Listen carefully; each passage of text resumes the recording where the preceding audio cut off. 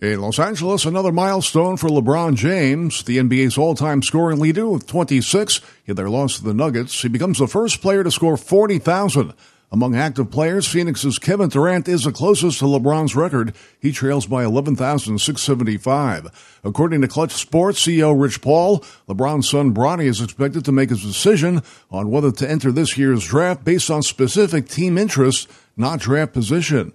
Tonight, OKC's at Phoenix. The Suns could be without star guard Devin Booker. He sprained his right ankle in Saturday's loss to the Houston Rockets. In her final regular season home game, Iowa's Caitlin Clark passes Pete Maravich for the Division I scoring record in a game against Ohio State. At the NFL Combine, Texas receiver Xavier Worth runs the fastest 40-yard dash in 4.21 seconds, setting a Combine record. Tiger Woods is scheduled to play in Monday's Seminole Pro Member Tournament at Seminole Golf Club in Juno Beach, Florida. It'll be Woods' first appearance in the event. That's sports. Joel Stern, NBC News Radio.